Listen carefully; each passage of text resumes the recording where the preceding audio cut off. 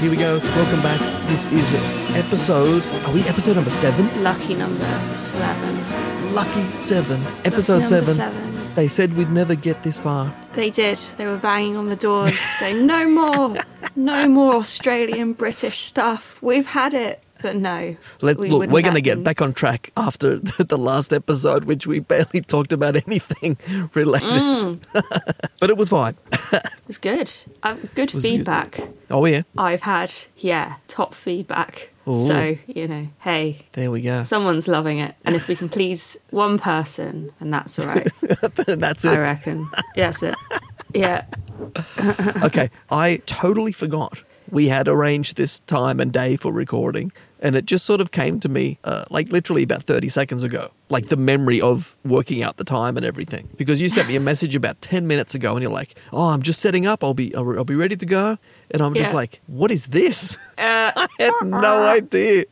Has it been a tough time in Oz? No, it's just lucky that I have no life and I'm always around. And all I need is 10 minutes and I can just start a podcast with anybody. The dream. A podcast nomad. That's what you are.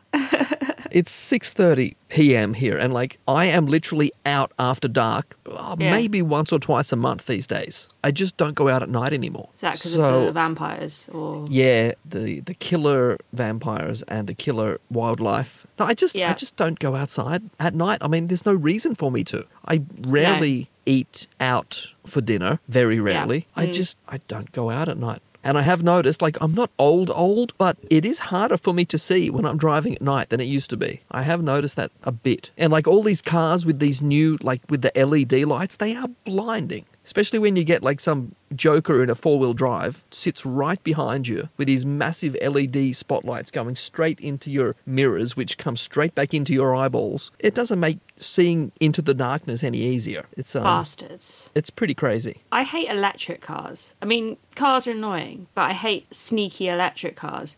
I mean, I can drive, but I don't drive because it terrifies me and I need to regain my confidence. I don't know if you've driven in England before, but...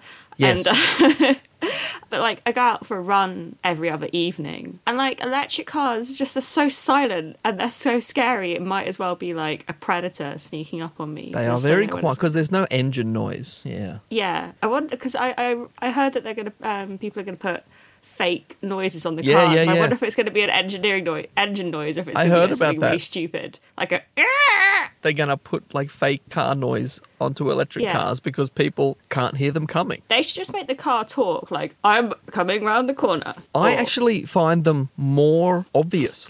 I notice them more because they're quiet. Because I can see them and I can I can hear the wheels turning on the road. But the absence of engine noise makes them really obvious to me. I don't know if that's just me. Maybe it's an Australian thing where you're more used to silent predators, so you've got a sense of it's I can sense this danger. There's that giant metal thing that's moving around, but it's really quiet. Yeah, you notice those things. I don't know. Maybe you have more open spaces there, whereas in England everything's so built up and cornery. Oh, that's just where you are. Dips and hills and crazy one-way streets and stuff. It's if you're going to be around the city, it'll be like that. Horrid. But if you're walking down some tiny lane down in Cornwall or something, you'll hear an electric car because there's nothing else around. And a pasty. Yeah, you can't say no.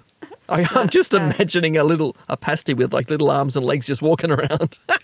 That's what Cornish people look like. Yeah, I'm joking. They look like that, and they all talk like pirates. It's great. Oh my god! Don't come for me, Cornwall. Honestly, Cornish people want to have I think they're trying to relearn the original language. They want to be separate from the UK. They've got real issues with rich London idiots buying their second homes in Cornwall, so Cornish people can't afford to live there. Yeah, it's a big problem. Cornish problems. No, I lived down there for about a year. What did you do? Not a lot. What did I do? That's a really good question. I was helping renovating a house for probably on and off probably for 6 months. Oh. And the rest of the time I just sort of wandered around and ate pasties and really nothing. Sit there and watch Sky, watch Frasier, just watch TV. That's nice. It's good that you got to do something in Cornwall, because I think that's the other thing is there's nothing that people can really do apart from tourist season, basically. I've heard. I could be wrong, you know. And I've never been to Cornwall. You've never been to Cornwall. Journey. You live... It's a far journey. Right. I'm going to tell you. Okay, I went on a business trip yesterday. I went to Bletchley Park in Buckinghamshire. It was a 2-hour, 45-minute journey. I had to go to London, Paddington, change at Euston, go to Bletchley, and then do it back, okay? I travelled off-peak times. Do you know how much my train ticket cost me? It's 2 hours 45 each way. Yeah. So you're over 5 hours, almost 6. I will guess about £75. £120. Oh, jeez, what? Okay. And that's off-peak? That's off-peak, and that's with me buying it with, like, a specific train that I had to get on the way in. In fact, my return was a super off-peak. But that is like a last-minute purchase, right? You didn't buy it 3 months in advance. Oh, no, I didn't buy it 3 months in advance, but... It's still insane. And then, there was another one that I managed to get off, like, I booked a month in advance, which I got for £80 return instead of 177. But, like, travelling anywhere on a train and, like, trying to book things in advance at the moment, I'm just like, going to Cornwall, right, so the price of a train ticket will cost me the same price as me doing a return to, like, Paris or something. And then the accommodation would be... Do you know what I mean? Like literally, it's just so hilarious in England. It's just cheaper to go on a European holiday. Yeah, I know exactly what that's like because it's the same here. Like, I'm in Adelaide right now. But if I wanted to go to Melbourne for 3-week holiday, so you got to pay either... I just fly. It's probably about $100 for a flight, right? It's not that far. So $200 return for the flight. But then the accommodation, you got to pay 3 weeks accommodation, you got your transport and everything.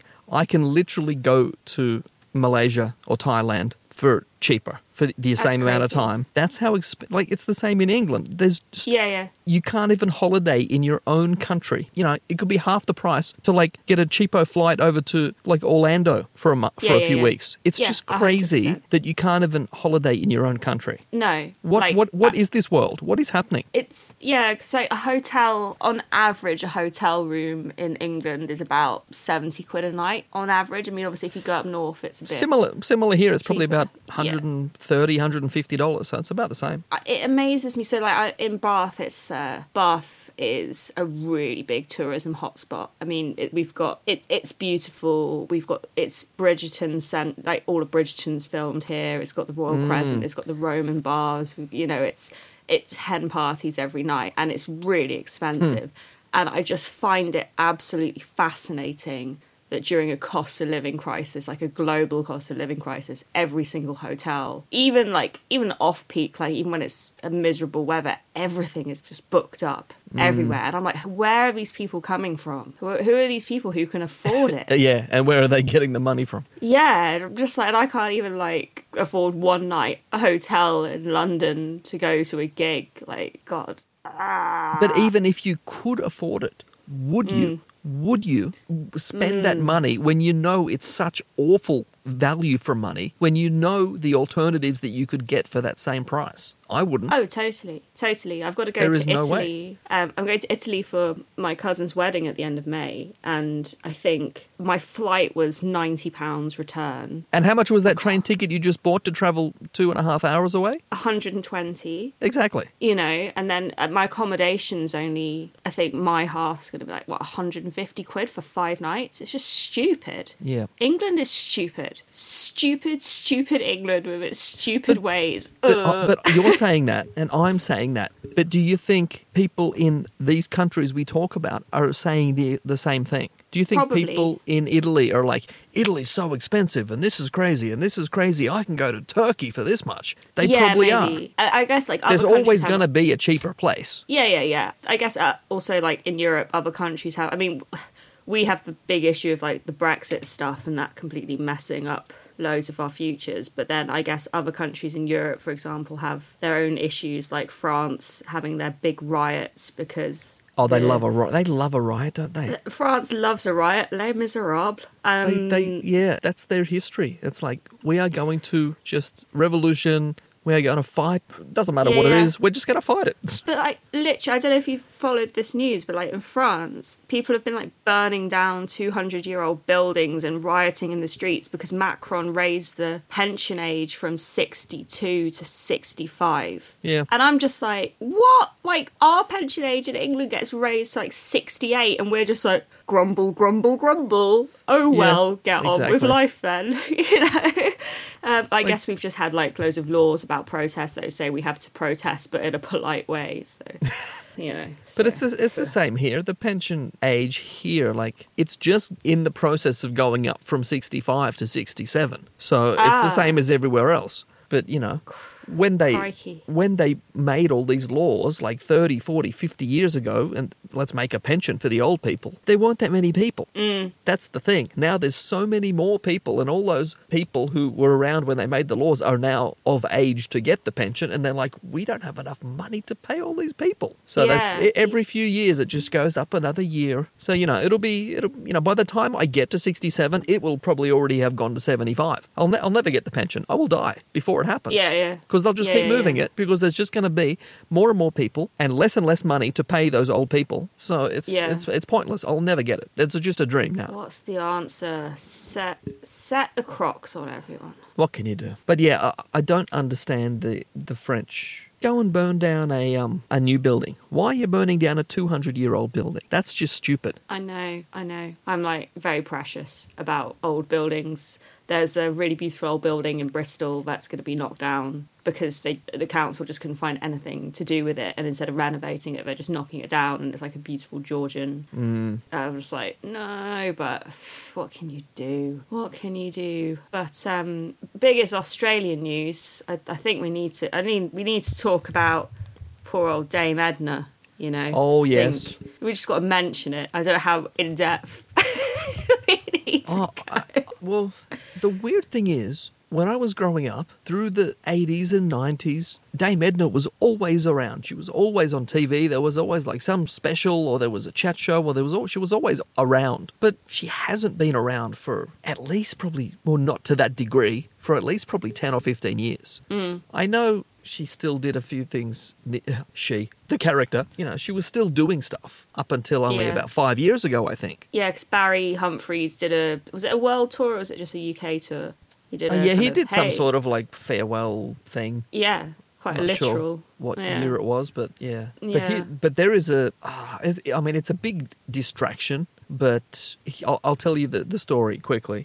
Barry Humphries, along with Peter Cook, who you should know, from Peter Cook and Dudley Moore. Derek and Clive, I know them well. Yeah, Barry Humphries, Peter Cook, and I think a third guy called John Pinder. Back in mid-80s, I think, they literally created the Melbourne Comedy Festival, which is one of the biggest comedy festivals in the world. And they at some point created an award which was, you know, like best show of this year's comedy festival or whatever it was.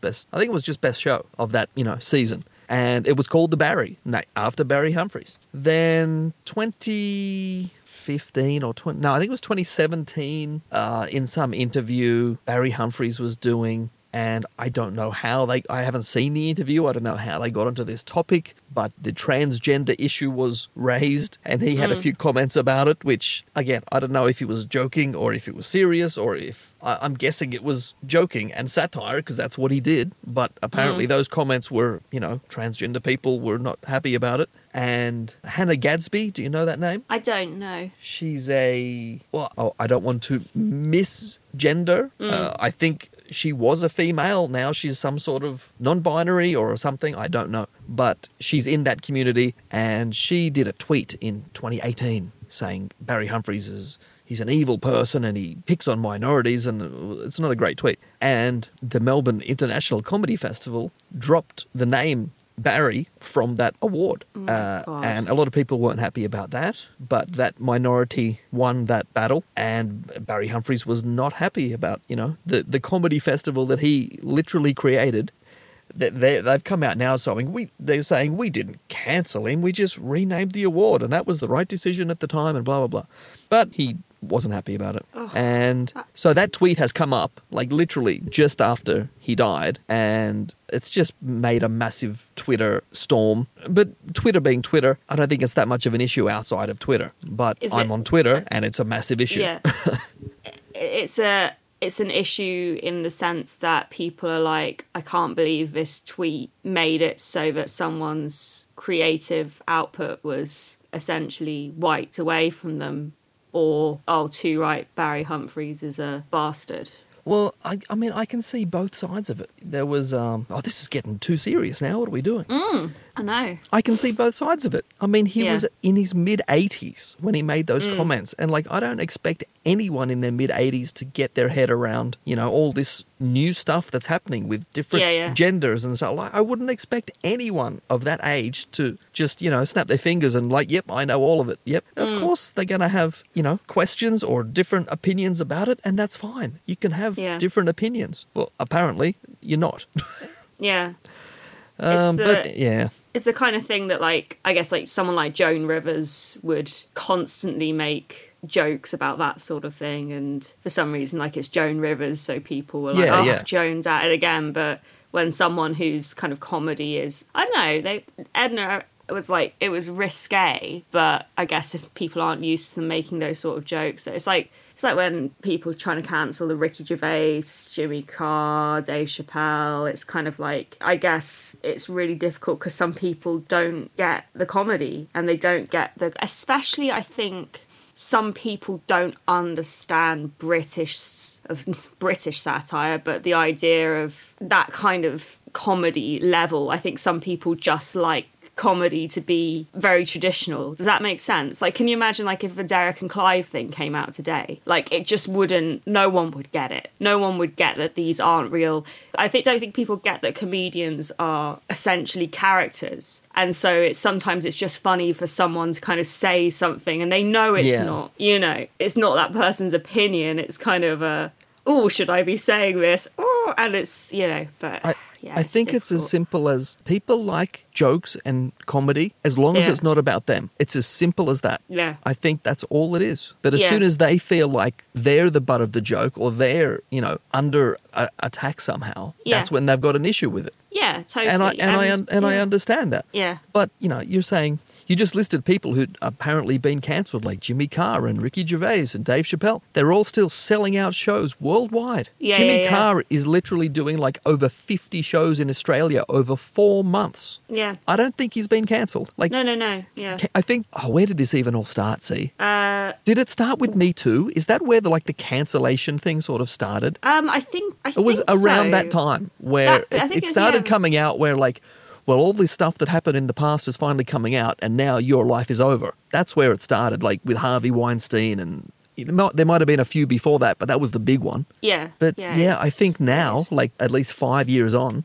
it sort of happens and then everything just moves on. It's Totally. it's a big deal for a couple of weeks and then nobody seems to care. Like Louis C.K. Yeah. Yeah, he did some stuff. Yeah. And I'm not defending what he did in any way, but he's got his fans and he's still doing sold out shows all around the world. He's not going on, Jimmy Fallon anymore. He's not in that sort of area that he used to be, but he was so famous that he already has all his fans. So he's got his website and he does everything through his website. He sells his tickets, he does everything. And it's sort of like going off grid because you're not sort of in the massive publicity machine that you used to be in. But he was lucky, but he had all his fans already, and now he's doing just fine, even though effectively he's sort of been, in a way, he's been cancelled. But in a way, he's still just going along, doing his shows like he always did. Yeah, and it's weird how, some people get cancelled, but then other people can do things, and it's almost like the news kind of gets washed away, and everyone kind of forgets about it, and people just get on it. It's didn't that person... for example, this is all speculation stuff. For example, the director Bryan Singer, there's a lot of weird stuff that's come out about him and underage boys and his relation to Kevin Spacey, but that's all kind of been washed. No one really cares. No one really says anything about it. It's always people get cancelled when it's convenient, but when it's not convenient, people go, no, we can't. This is nothing.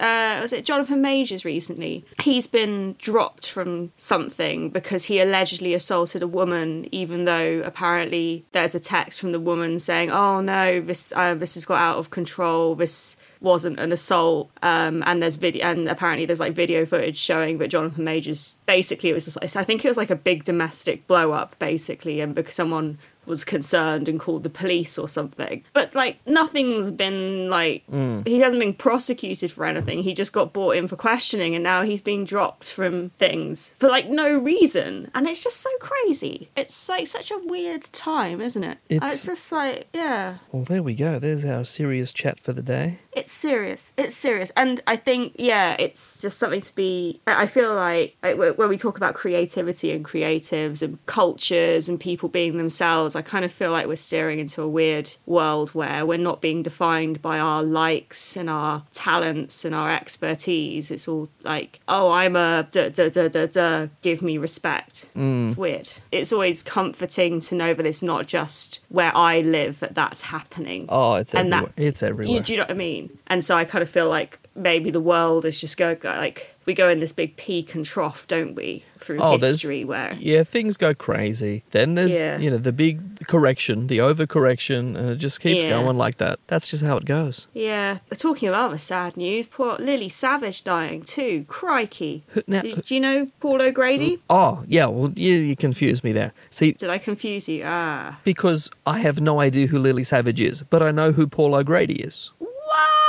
That's blown my mind. I only know Paul O'Grady because he had some talk show, which I saw a few episodes of for some reason.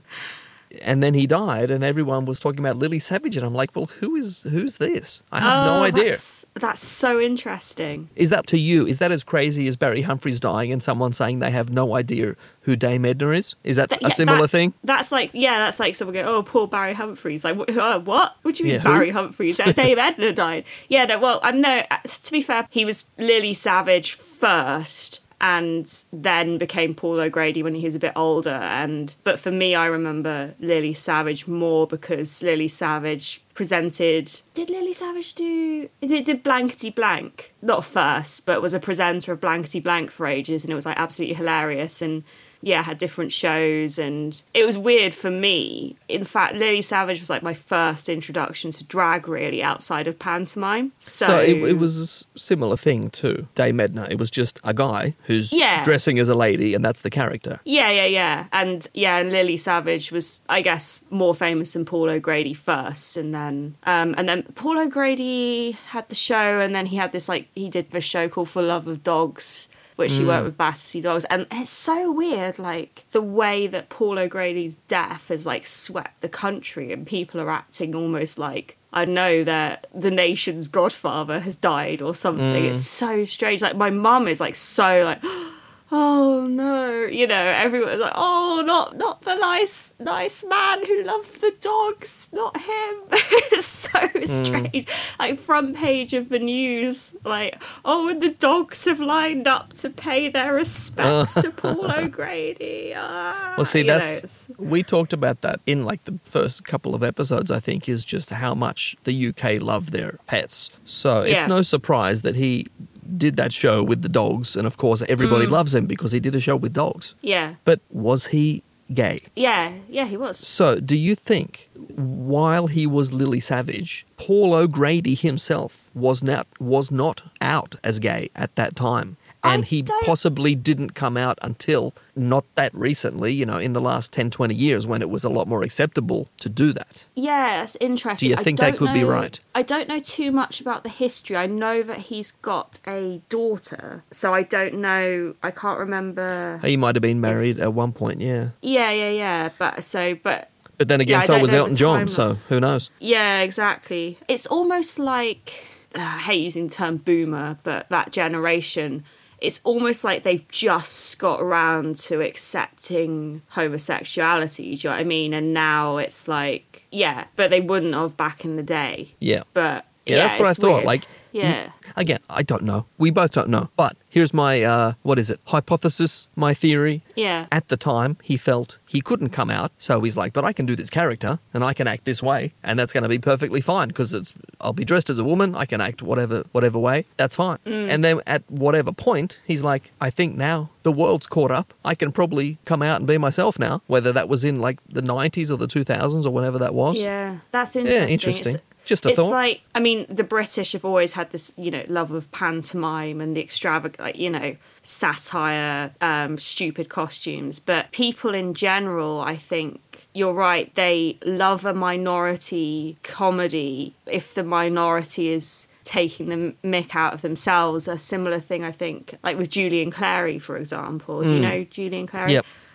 So Julian Clary used to be really over the top, and has now been able to kind of rein in his showiness in a way. I mean, still has a little bit of wears some makeup or what have you, but has kind of been less loud. Again, I don't know if that's just someone growing older and feeling less like, oh, this is a lot of effort to put a lot of makeup on or what have you. But I wonder if like we used to live in a generation where it's like, oh, if you're gonna be gay or you're gonna be into dressing up as a woman, then you need to be the most self-deprecating, over-the-top person that you could be to make us laugh. And it's almost like we need to know who you are so that we can kind of latch onto that. I don't know. It's interesting. England's weird in that way. I think we're the only...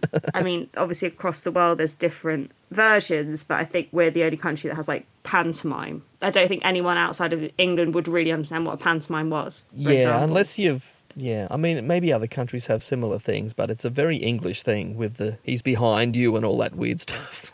Yeah, and I don't even know how long pantomime as it is now will really It last. seems very old-fashioned. It seems like very 70s and 80s, doesn't it? Well, yeah, and also the whole concept of like a man dressing up as a woman and that being the butt of a joke. Yeah, like now it's just like, oh, this person, oh yeah, like that's how just hilarious. acceptable. Yeah, so that can't last too much longer. Men dressing up as women, women dressing up as men. That's not it's not funny anymore to people. So the whole concept of pantomime, like goodies versus baddies, song and dance, satire, sure, but I think it's a tradition that's gonna fizzle out. Just like so many other things which we all laughed at 30 years ago, that will at one point just be like, that's not happening anymore. That's not funny anymore. It happens to so many things. But then there's some things which just won't die, like Morris dancing. Do you know what I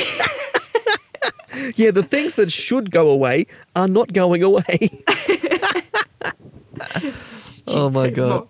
Yeah. Do you have anything like that over in Australia? There probably is. I just can't think of it now. Yeah, I guess you don't really have you probably would have brought it over with you. Yeah, I'll have to have a think. Yeah. Yes, I'm sure there are things. Yeah, I guess just such a young country in that way. I always like Australia as it is now is even younger than the US, right? So I guess... Yeah, only just. I think we're only about 10, 15 years behind. Very young. And I think I said this before, but like you can see an old building or an old bridge here, and it can literally be like one of the oldest things in the country, and it's like 1858. And you're just like, and then you go over to Europe and you're like, this house is the 14th century, and it's like, how is it even still standing up? That's just insane. I know. Did I send you a picture the other day of this house which looked like it was melting? Yeah. Yes.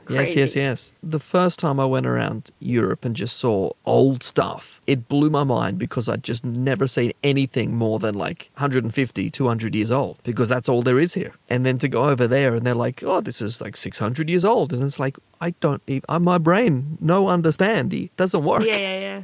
It was just crazy. Yeah. So I was at Bletchley Park yesterday for some filming, and to listeners who don't know Bletchley Park, it was a manor house which was used in World War II for for code cracking.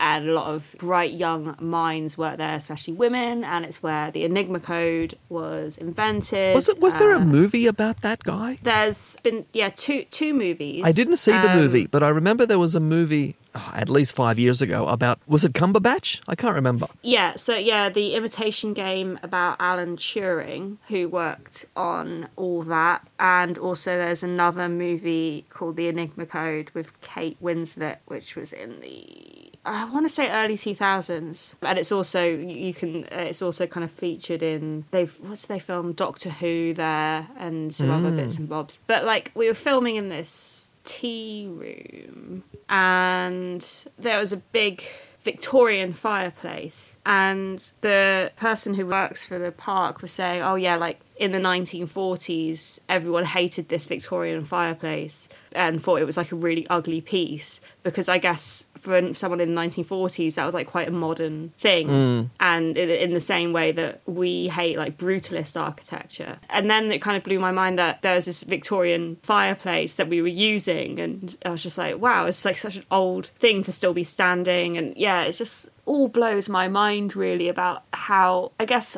fireplaces are strong things, though. Like, I've seen, driving around countryside here, you'll see, like, houses which have been burnt down or whatever. What are the one or two things still left standing? The fireplaces. The entire house is gone. But there's these, like, 100-year-old brick fireplaces still 10 metres high. It's crazy. Yeah, we have a similar thing. There was by the canal near me, there was a pub and it got blown up during the war, and all that's remaining is the fireplace. So then do we all just need to hide in fireplaces when there's a... Yeah, I think that's a good idea. Yeah. The fireplace and the chimney, that's the place, because that's the only place that survives. That's what Father Christmas is doing every year. He's actually just hiding. He's trying not to get blown up somehow. Yeah, exactly. But, yeah. Whew. What else going on? Coronation. Did I cut you off saying something a minute ago? I don't know. If you did, it was probably worth doing, because I'm rambling and I'm knackered. I had a blooming 12-hour day yesterday. Yeah. I had to get the blooming underground. Okay, I think I was sat opposite Hugh Dennis. Oh, yeah. On the underground. And if it wasn't him, it was someone... unemployed bum. If it wasn't him, it was someone who looked so like him. And I kept trying to, I caught his eye a little bit, and he was like obviously getting really annoyed. And I wasn't sure if because it was actually Hugh Dennis, and he was like, oh, stop looking at me. Or if he was like, why is this crazy woman on the underground staring at me? If he looks that much like him, he's probably sick to death of people thinking, you're Hugh Dennis. Yeah. So that was good. But yeah, my brain's a bit pickled from just like navigating. How many trains did I catch yesterday? 4. I had to get, Paddington to Euston. No, because then I had to get a Central line, then a Victoria line, and then I had to get another train to Bletchley. See, that just sounds like a dream to me. I can't wait till I can go back to London and go on the tube and just go around places. So much fun. The tube, I think, is probably the best subway system that I've been on and easiest to navigate. I've been on, I can't remember what it's, the Metro in Paris was fine, but a bit dirty and creepy. And they had like double-decker trains, which weirded me out. I would only compare it with Paris and New York. New York is weird. But I think if you grew up with it, you'd understand everything. It's just one of those things. New York, the subway is cheap. I was amazed that I could get a week pass on the subway for $30. And I could go in any zone. But then you travel on it and you understand why it's so cheap. Yeah, but you go to the underground and it's £8.20 just for a day for zones 1 and 2. Yeah. You know, so it's like, oh, that's really bloody expensive. But yeah, the subway in New York, I was just like, I got lost multiple times. Like, why do they make it so complicated? Just stop having these like fast trains and... Yeah, New York, you've got the up and the down lines, but then you've got the local and the express, and yeah, it's... Again, if you grew up with it, you'd understand it'd be just second nature. You wouldn't even think about it. But coming in as an outsider, it's like, this is really confusing.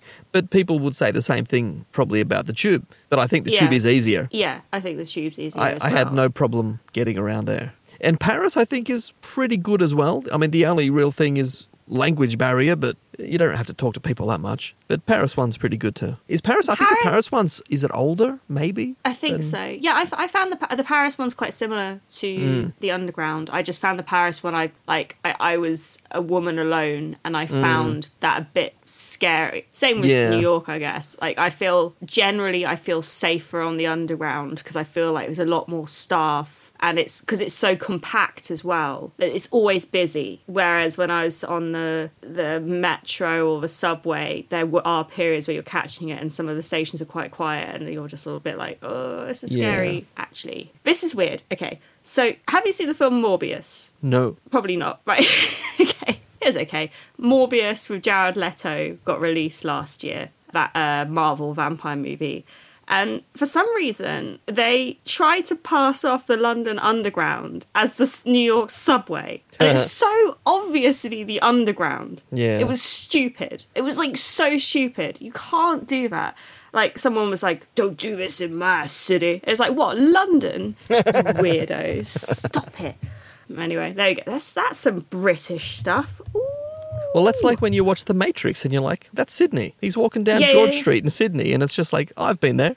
Yeah, or in the Batman, oh, that's St George's Hall in Liverpool. Okay. It's so funny when they use such but I suppose if you haven't been to Sydney, you wouldn't know that that's Sydney. Right, yeah. But because I've walked that street 1,000 times, I've been in that shop. I know that. I've been everywhere there. And it's so obvious. But I suppose if you haven't been there, you wouldn't know. No, but it's particularly interesting when, between England and America, when they try to pass off each other's architecture, you kind of, as a Brit, you just know, because if it's a really old place, you're like, that is obviously England. America doesn't have any architecture really that looks like that. And then I was watching a Netflix series and it was supposedly set in Britain and it was like a country manor. I was like, I don't know any British country manor that looks like this. Like the way it was like the red brick was integrated with some other stone and I was just like, no, where is this? It was like, obviously it was like Vancouver or something. Yeah. You know, so it's it's weird.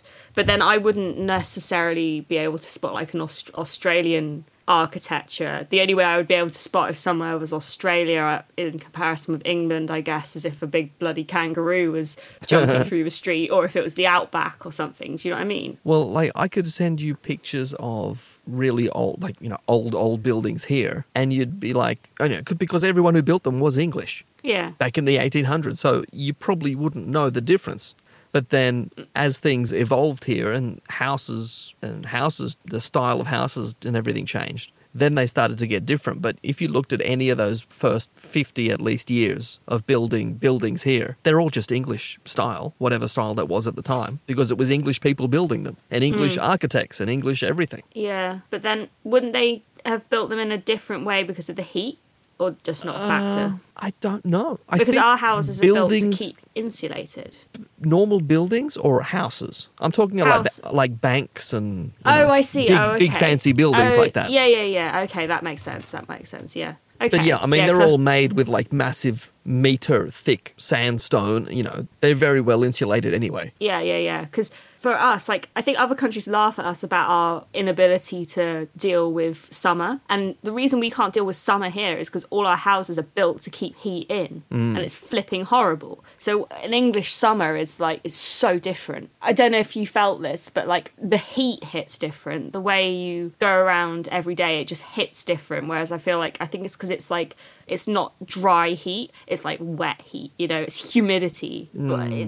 Did you feel that when you lived here? That it hit different than Australian summers? I'm just trying to remember. I think the hottest I remember was maybe 28. And it did feel hot. I do remember thinking it was different somehow, but I didn't know how. Because I was looking at the thing and it said 28. And I'm like, does it feel hotter than 28? I don't know. It was weird because then I'm like, I've been in Sydney when it's like 47 degrees. And like, I know what that feels like. But it was somehow different. But it was 20 years ago. I don't remember now. Yeah. Yeah, it's difficult to describe. Like, I know I've been in other countries where I've had a similar centigrade and it's just felt more bearable than it has here, you know. And like if you go to, I was going to say like Orlando, I mean that's different. But if you go to anywhere like near the equator, if you go to Singapore and it's just not that far off 100% humidity, it's even though it's only 30 degrees, it's 32 degrees. It's not that hot, but the humidity just you're like breathing like liquid. It's so stifling. Heat, but the temperature's not that hot. And again, humidity makes a massive difference to how hot it feels. 100%. I mean, I've never been to Asia as a continent, which is quite sad. But Yeah, that's really cheap. You got to go there. I've never been to a jungle. Oh my God. I know. What is my life? I've never... Listen, okay. What is my life? If you want to sponsor this podcast so Oh that yeah, let's get Grace to Malaysia and go to the jungle. I can go to a jungle, and what do you want to do? Where do you want to go? Oh, I've already been there loads of times. I'm fine. Do you want to go to England? Where do you want to go? What Norway? Oh, well, if someone else is paying, sure, let's go. Yeah. Let's go to England. Yeah. Iceland? Do you want to try that out for a bit? I'll meet you in Malaysia. We'll go to Okay. the jungle. Yeah. And then maybe come to Australia. Right, Because you've here's got to an come idea. here. Yeah. Yeah, here's a sponsorship idea. Okay, who wants to give us like 20 grand and we'll travel to different countries and give you our British We'll do a podcast Australian updates. Yeah. a Brit and Aussie visit Malaysia. How do you feel? I'm humid. I don't like it. And the other, yeah, that's what we'll do. And I'll go, oh, look at the animals. And you'll go, I don't want to be outside. Get me in the air conditioning. Yeah. I'll be like, let's go on a hike. And you'll be like, can I not? Off you go. And I'll be like, I'm going to go swim in the ocean and see all the creatures. And you'll be like, you're going to die. Don't do it. Yeah, the old coronation's coming up. Are you excited? I saw a theatre close to where I am, and it said free entry. Yeah. They are showing the coronation. I don't know what time of day it's going to be in Australia, but they are showing it free in this theatre. You can just go in there and watch it for free. And I'm like, how are they not charging money? No one does anything for free. The owner of this theatre must be a big royal lover because no one's doing that for free. I thought that was really bizarre. Well, it's Saturday, the May the 6th, and Yeah. it starts at 11 a.m. UK time. So whatever time it is, it's now. Now it's 11 a.m. here. Okay, so whatever time it here is. in Adelaide, that's 7:30 p.m. So that's a reasonable time. Yeah. It's not midnight or 2 a.m. That's good. No. So I Interesting. hope you're excited about that. I don't know if I am. It's a big thing. I mean, it will be Yeah. massive because there hasn't been one since, God, when was it? 1950 something? 53. Yeah. 53. So it is going to be a massive thing, the likes of which haven't been seen since 1953. Yeah. But I did hear somebody say on the radio, I think today, and they're like, oh, King Charles wants to make it like the most eco-friendly he can, and he's going to be cutting things and doing things differently. And I was like, okay, good. Because he's going to get criticised to death anyway. I mean, there's all the people who just think the royal family, the whole thing's just antiquated rubbish and just get rid of it all. Yeah, but yeah, they're yeah. still blowing, tens of millions of pounds on this coronation, whatever it's going to cost. So they're going to criticise it anyway. But at least he can try to make it somehow better, which Yeah, is a totally. start. Yeah, Didn't he used to have a car that ran on like fish and chip oil or something? probably. Do you remember that story? Or am I just yeah, I think- imagining things? No, yeah, I think you're right. He had some sort of I think it was like a fancy, it was like Rolls Royce or something, but it ran on reused Yeah. oil or something. Yeah, no, I remember that. But then, we have buses in Bristol that run on poo. So, shit bus. Yeah. That's a good idea. He's also got this, do you know about this town he invented called Poundbury? No. Does everything cost £1? No, it's not about Poundland. Which, may I Poundland. add, Poundland is no longer Poundland. It's No. actually At least something- £2 land. Yeah, exactly. It's stupid. I had to go there the other day. I was like, ugh, what is this place?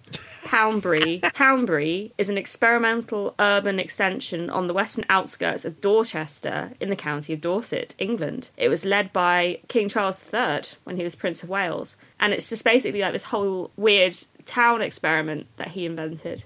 And you can go and live there, basically. It's a Ooh. sustainable eco town, and it's got a community orchard and digester plants and things like that. Interesting. Anyway, that's just a weird tidbit for you, because I don't know if people know that the our now king, invented a town. So is he a landlord? What is he? Do they pay him rent? It can't that's a good it can't question. personally be owned by him. The land might be owned by him. But it'd be like crown land. Well, I guess he owns that now. Yeah. Yeah, I'll have to... It was built in 1987. Oh, in his Yeah, it's heyday. his land. It's the duchy. I call him the duchy of Cornwall. Douchy of I Cornwall always land. see that. I always see that Duchy, and it's Yeah. I always like. Is it Dutchy? It's such a weird word. Yeah, it is, isn't it? And it's really funny because our Waitrose, which is quite a middle class supermarket, which I shop at, and I have no shame because the food's good. But the douchey of I say douchey. It's not douchey, but like because it's got these like products which are basically grown on his land. So we've got like loads of products in Waitrose called like douchey eggs or like douchey dates and stuff, and it's just like it's so funny. Douchey butter. It makes me laugh every time. I'll take a photo next time I see some douchey product. Which will probably be today, actually. It's like douchey eggs from black-tailed chickens and stuff. It's like fancy. Douchey butter. You just reminded me of going shopping when I was in the UK. I'm going to tell you my 2 favourite things that you cannot get in Australia. You can probably get them in other countries, but you can't get them here. And I lived on them when I was in England. One of them is a breakfast cereal. It might not even still be around. It's called Golden Nuggets. It is the best breakfast cereal that was ever invented. I did love a Golden Nugget, yeah. Are they still around? I don't think they are. I think they're an they were American so cereal, good. and it's too sugary. But yeah, I used to have that when I was little, and I was Oh just my like, God. So good. Just little gold puffs of whatever they are. Oh my God. Yeah, delish. That was the breakfast. The other Yeah. thing, which I guess is, well, you could have it for breakfast if you wanted to, but I don't think I did. And it comes in like a metal foil thing, and it's got like a cardboard lid, and it's some sort of fish pie. Yeah. And they literally used to be like 99p 20 years ago. I'm sure they're not anymore. But it was just like a whatever fish in like this, like a white cream sauce. And then it had like fancy like mashed potato and a bit of cheese on top. And they were frozen. And you just chuck them in the Argo for like 40 minutes. And it was the best food I've ever freaking eaten. And you cannot even buy such a thing in this country, which drives me mad because I want to eat that. If I ever get over to Australia, I will make you a fish pie. I'm sure I could easily make it. It was just, you know, when they're 99p, why would you bother? Fish pie is like, I mean, fish is really expensive here. I don't know why, but when I was young, like fish pie was like the cheap and cheerful dish. I grew up on fish pie, and my mum used to add eggs as well, boiled egg. Oh yeah, like sliced boiled egg, and then do the mash, and then do some like cheddar on the top. Yep. I love fish pie, and I don't make it at home because my other half doesn't really like. He doesn't like fish, and he doesn't like the idea of fish being in a cheese sauce, which I totally get. It's definitely like a distinct combination of things. But yeah, fish pie is so yum. And if it's ever on a menu, I will order it because I don't get to eat it. Yeah, if I ever see it here, I will be buying it because it's literally one of my favourite foods, which I haven't eaten for like 20 years. Well, hey, listen, now because of Brexit... And I'm just dumb and lazy that I haven't made it myself. I'm sure I could. No, it's effort because you've got to make the roux sauce with flour, butter, and milk, and then you've got to poach the fish, and then you've got to put it all together, and you've got to boil the mash, and then make the mash, and put that on top. It's a lot. It's like making a lasagna, or again, like pies are effort. Yeah.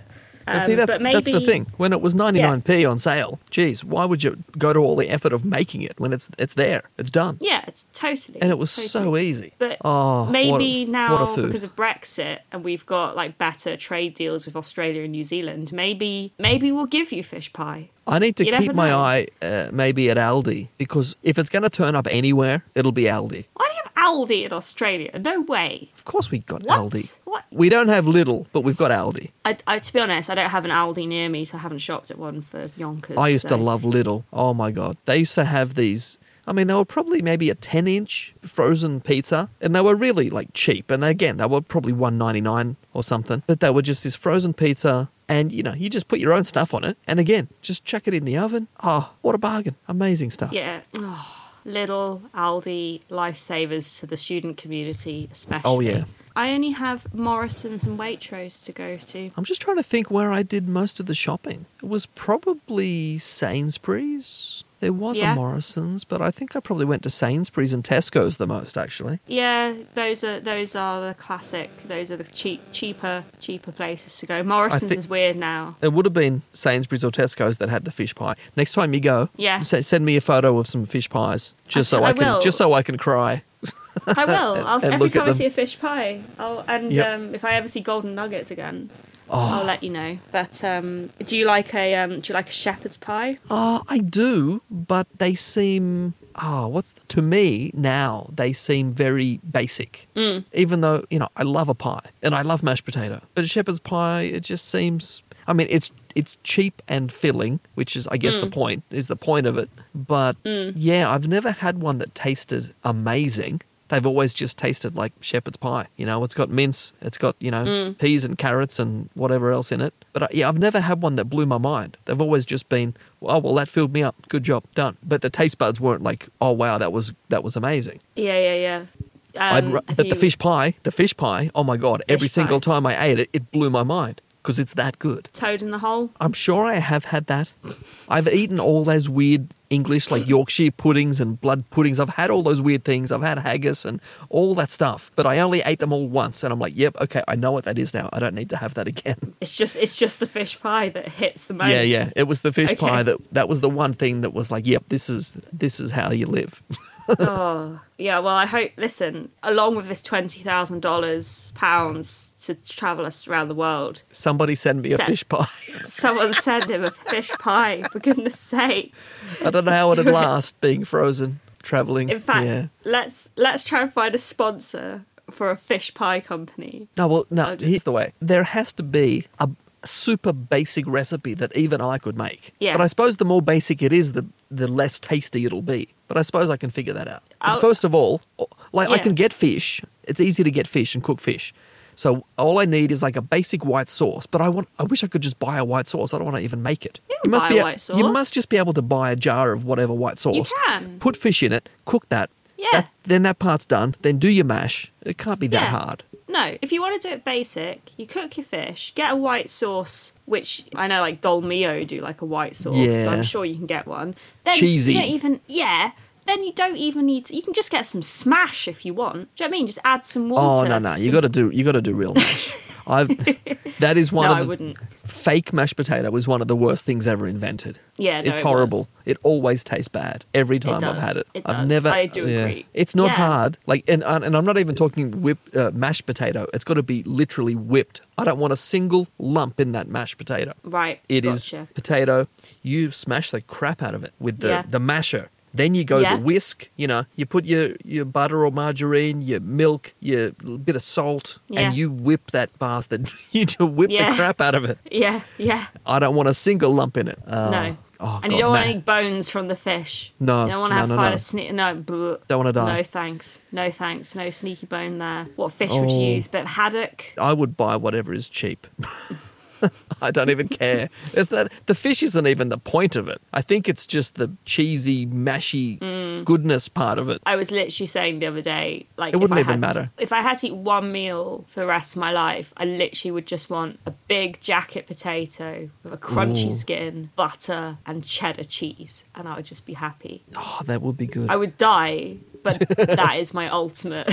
Oh, if I had to choose one, if you could only choose one food that you had to eat for the rest of your life, I think it'd have to be pizza. Yeah. Because then you could sort of, on a technicality, there's many different types of pizza. Yeah, that's so true. Unless someone says, no, you have to pick a type of pizza. Yeah, then true. You just pick the one with everything on it, because then you can always take some off.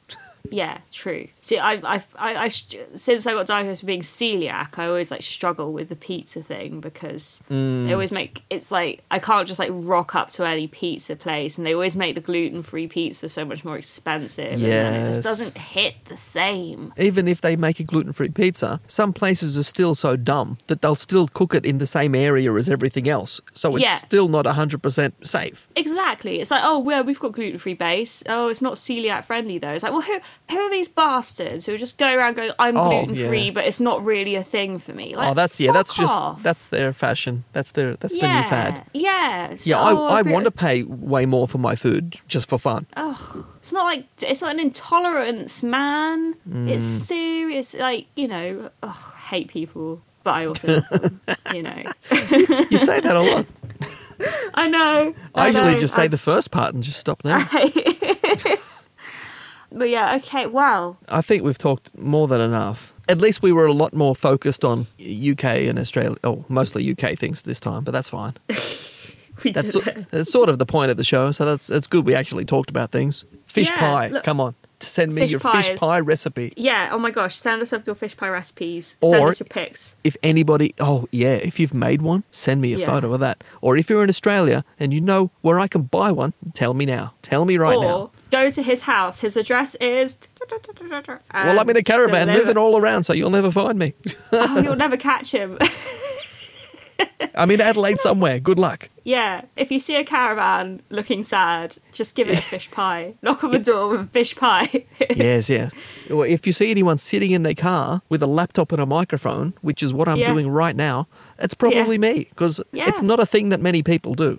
No, just get a fish pie on the bonnet. That would be so amazing if someone actually found me and walked up and they're like, "Oh my God, I found you."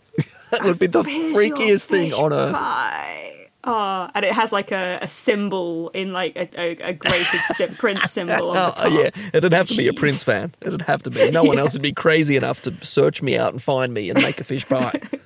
A purple dish just for you. If it's a fish pie, I don't care what colour dish is. Anyway. Wow. That's all we've got. It's been emotional. I was thinking, do I live tweet about the coronation and my thoughts? I might do it, I might not. I'll let you know if I do. If I watch it even. Who knows? Well, at least it'll be at a reasonable time for me to watch it. So, yeah, I'll watch it. And then we can talk about that. Yeah, all right. Cool. Sounds good. Wow. I'll leave you with my thought for the week, for month, whatever it is. Yeah. Beyonce's very overrated. Agreed. Oh my God, really? Good. Yeah. I don't get it. Like, and if you even say that on Twitter, you are just instantly murdered by hundreds of thousands of Beyonce army people. And it's like, so you're all about tolerance, but not if somebody doesn't like Beyonce. Okay, good to know. Beyonce is overrated, and I hate Lady Gaga. You hate her? Whatever, Lady Gaga. Get out my face. Who are you? Oh, born this way. Born what way? Rich and a faker? I like some of her songs, but the personality, I have no opinion. I just don't care. I mean, yeah, she does crazy stuff. She had the meat dress, all that. I don't care. But I like some songs. Anyway. You'd like her more if it was a fish pie dress, let's be honest. Ooh, that would not smell good. Or would it? Or would it? Let us know. That's all. That's the end. That's it. Bye. Okie dokie. Bye-bye. Bye. What a ridiculous end. Beyonce's awful and so is Lady Gaga. Goodbye. That's the best end ever. Yeah, it is. And factual.